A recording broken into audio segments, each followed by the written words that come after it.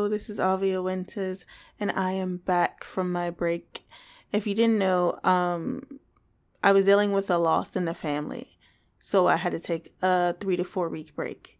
But I am back now, and I'm going to try to upload 1 to 2 episodes a week like I had originally planned. So today, or tonight, we're going to be talking about What Lies Below on my Drama Fiend podcast. What Lies Below is a Netflix movie, and the plot is basically a mom's new boyfriend, is weird, and he is not human, basically. So I'm trying to understand, all the things that was going on, especially in my mind while I was watching this movie, because at first I was thinking that this grown man likes this 16-year-old girl, and I was afraid that one, he would sleep with her without her consent, or two, that she'd just sleep with him. They'd both consent to sleeping with each other and basically do her mom dirty. But it just started getting weirder and weirder, that it didn't seem like he actually wanted to have sexual relations with her, but he wanted to, consume her, or there was something pure about her that he liked. Basically, she was a virgin, I'm assuming. And also she was young, so there's a thing where most vampire movies where they like young blood because they're pure and they're untainted, and I guess it tastes better to in that fictional world. And this is a fictional world, but this is also extremely unscripted. I do not have a list of words I usually say. I'm just speaking because I watched this movie about a week or two ago to make myself feel better or distract myself, and What Lies Below creeped me out. It was number 1 most watched show on Netflix at the time, and it's probably still in the top 10, but it's a weird movie.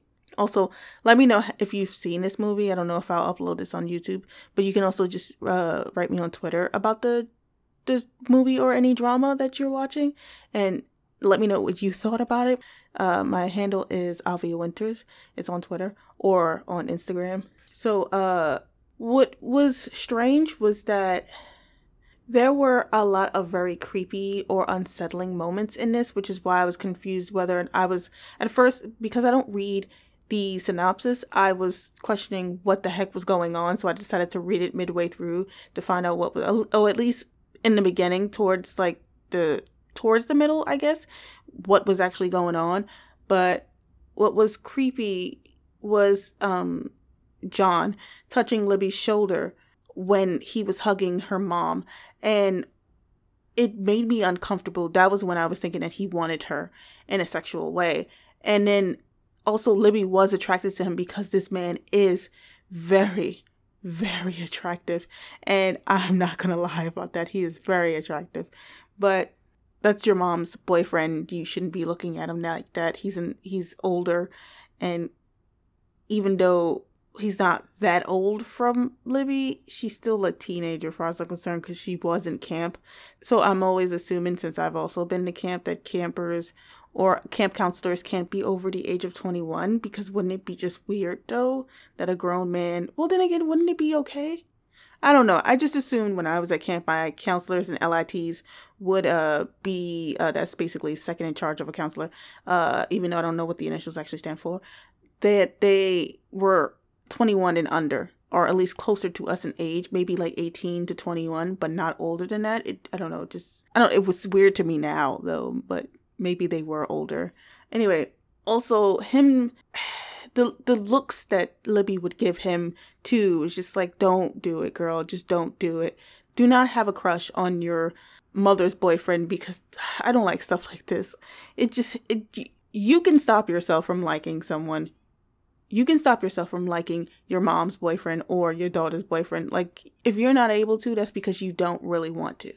That's why. What crossed the line, I think it also just amped up the movie to the next plot of her knowing there's something extremely off about John, beautiful, very handsome John, is that him tasting her blood when she started bleeding. One, when he tasted her blood, I was creeped out by it. He was like, oh, that's natural. No, it's natural, but that is disgusting. Do not taste anybody's blood, especially when you're not dating her, okay?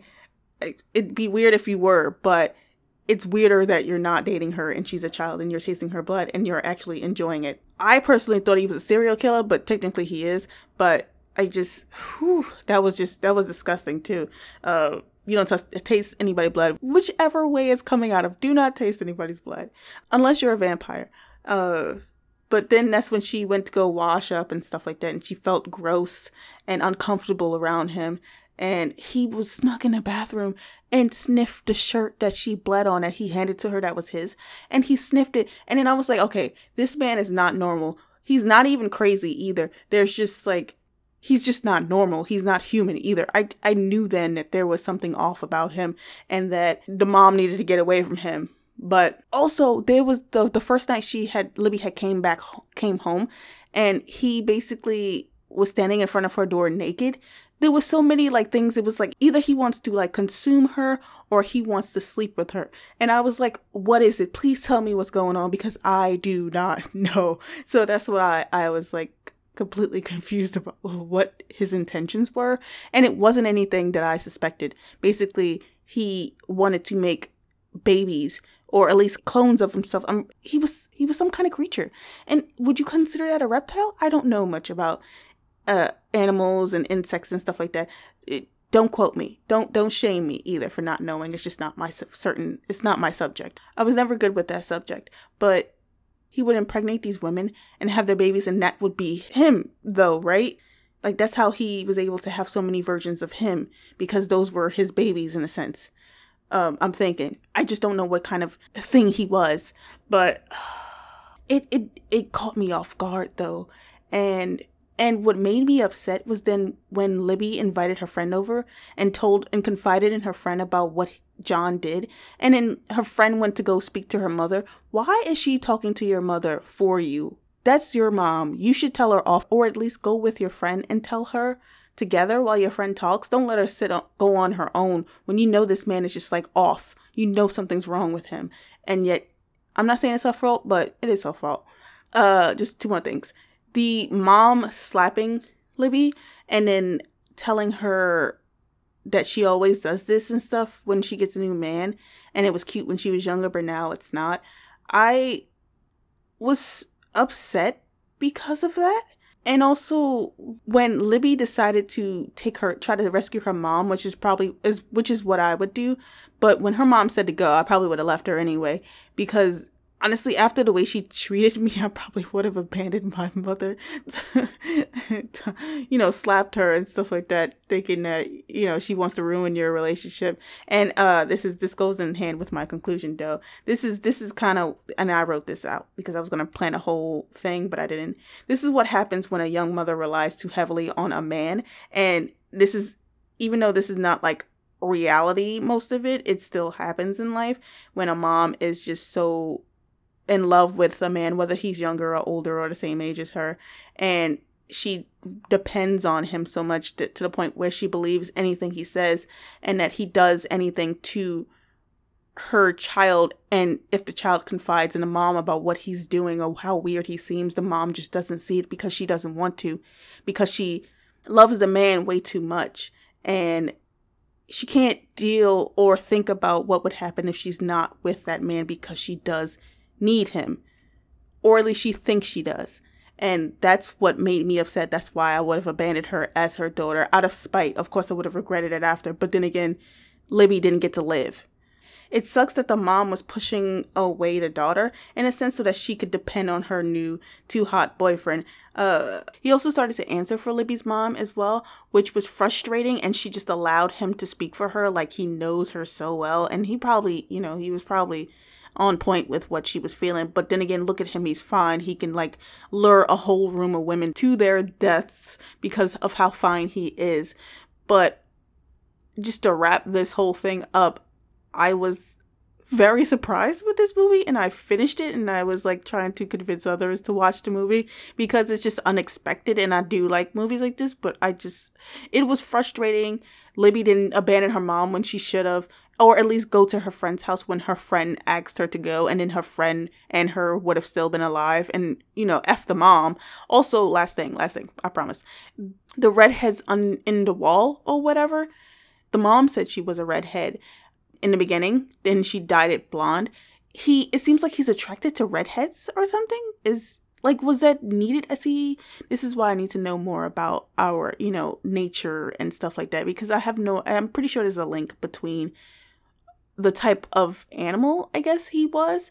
I was wondering if he was attracted to redheads or if that was what he needed to procreate copies of himself, because all the women that was in the water, in those little caskets in the water, were all redheads. Or was it because of like the chlorine, the stuff in the water made their hair red? I was thinking that maybe that there was chlorine in the water that made their hair red, because I was told that chlorine can actually change your skin as well as your hair. But don't quote me on that. I am not a scientist, or whatever the term may be.